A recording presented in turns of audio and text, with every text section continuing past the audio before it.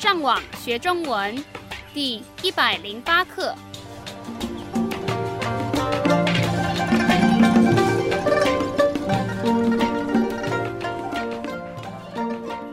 Hello, and welcome to our progressive series, Teaching Mandarin Chinese.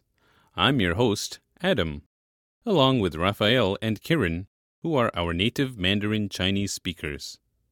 The dialogue used in today's lesson is a continuation from our last lesson. If you remember, a woman was showing her son's picture to a man. She then commented how he was much taller and thinner now. This lesson also reviews some of the vocabulary learned back in Lesson 48. 让我们先听一次今天正常语速的对话。是的，我看出来了。他是怎么减肥的？他只吃健康食品，并且做很多的运动。那么我也应该那样做，再找一个好一点的健身房。好主意，身体健康很重要，祝你好运。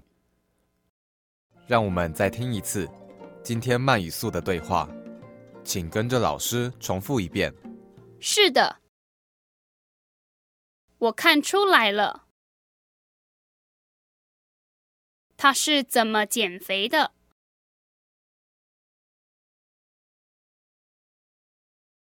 他只吃健康食品，并且做很多的运动。那么，我也应该那样做。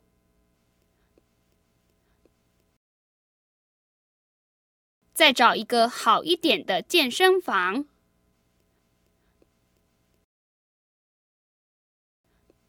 好主意，身体健康很重要。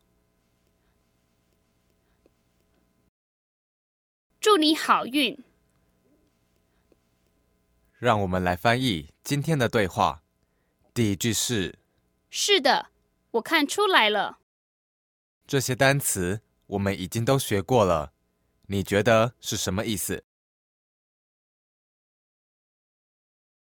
The literal meaning here is, I see out come, as in, what I see has now come out.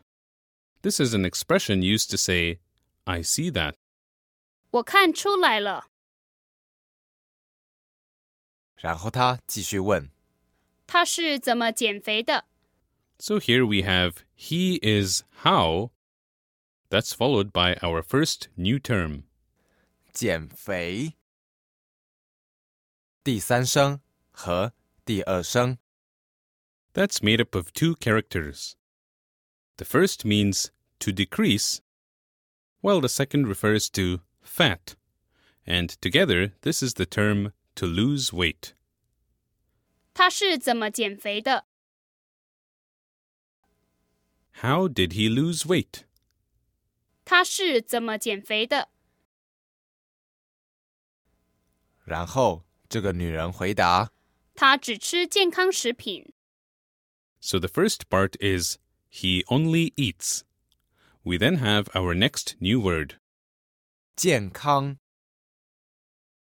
第四声和第一声。Which means healthy.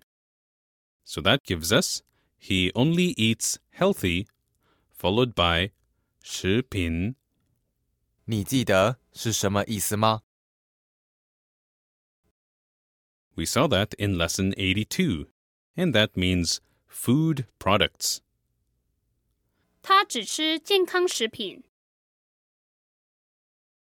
He only eats healthy food. 他只吃健康食品，然后他继续说，并且做很多的运动。So let's look at the first term there. 并且。第四声和第三声。 That's another way to say furthermore. Previously, we saw 而且。 So just like in English, you can say as well, furthermore, additionally. In Chinese, you also have different terms to say these. The middle part of the sentence is 做很多的 which means do a lot of, followed by our next new word. 运动，两个第四声， which means exercise or sports. So that gives us, as well, do a lot of exercise. 并且做很多的运动。然后这个男人回答，那么我也应该那样做。这些单词我们已经都学过了，应该是什么意思？ That means should. The next part is 那样做。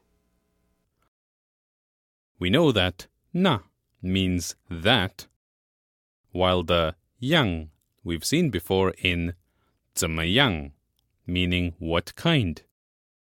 So that gives us that kind do, or do it that way. 那么我也应该那样做。 Then I should also do it that way. 那么我也应该那样做。然后他继续说，再找一个好一点的健身房。 So the first part here is, again, look for a. That's followed by 好一点的.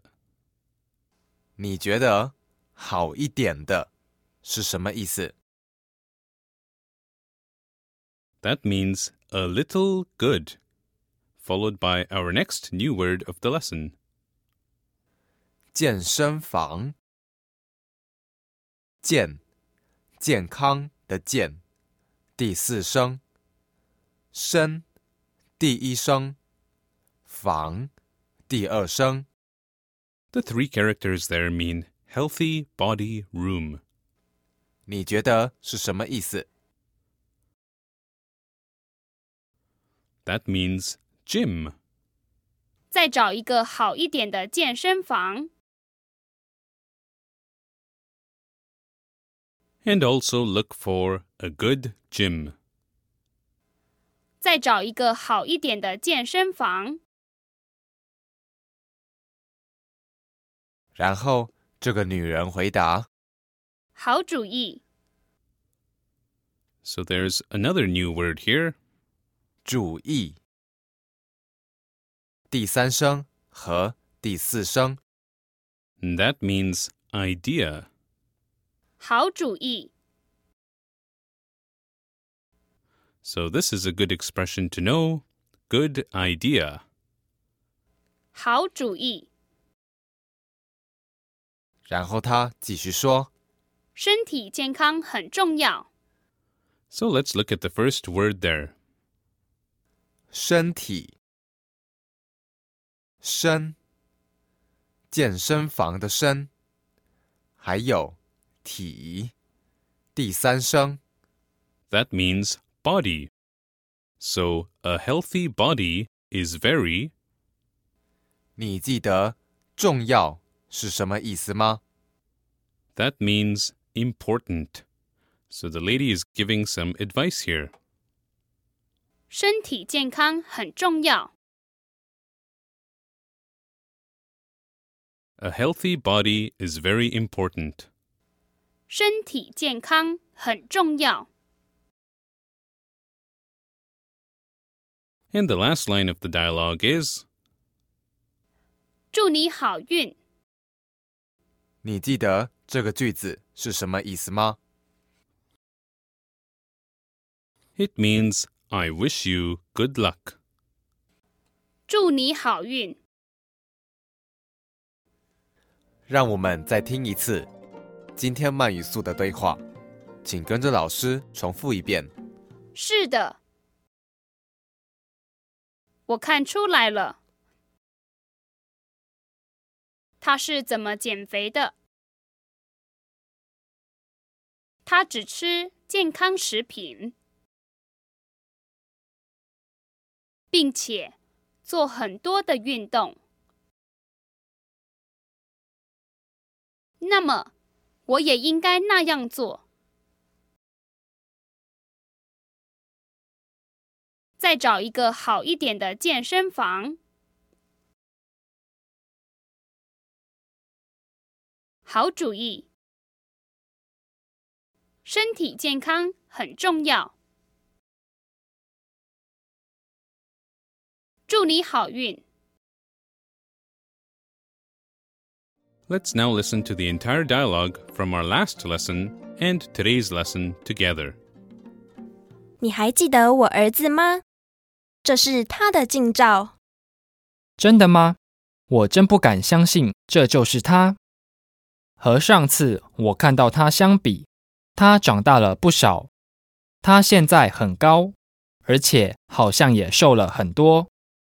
是的，他小时候比现在胖多了。是的，我看出来了。他是怎么减肥的？他只吃健康食品，并且做很多的运动。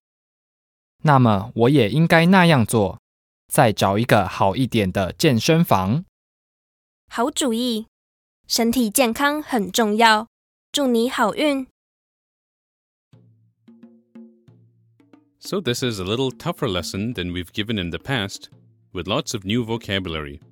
Again, use the sentence breakdowns, podcast reviews, and the other tools available to premium subscribers on our website to help you break it down as we move towards level 3 of our course. 你们继续加油。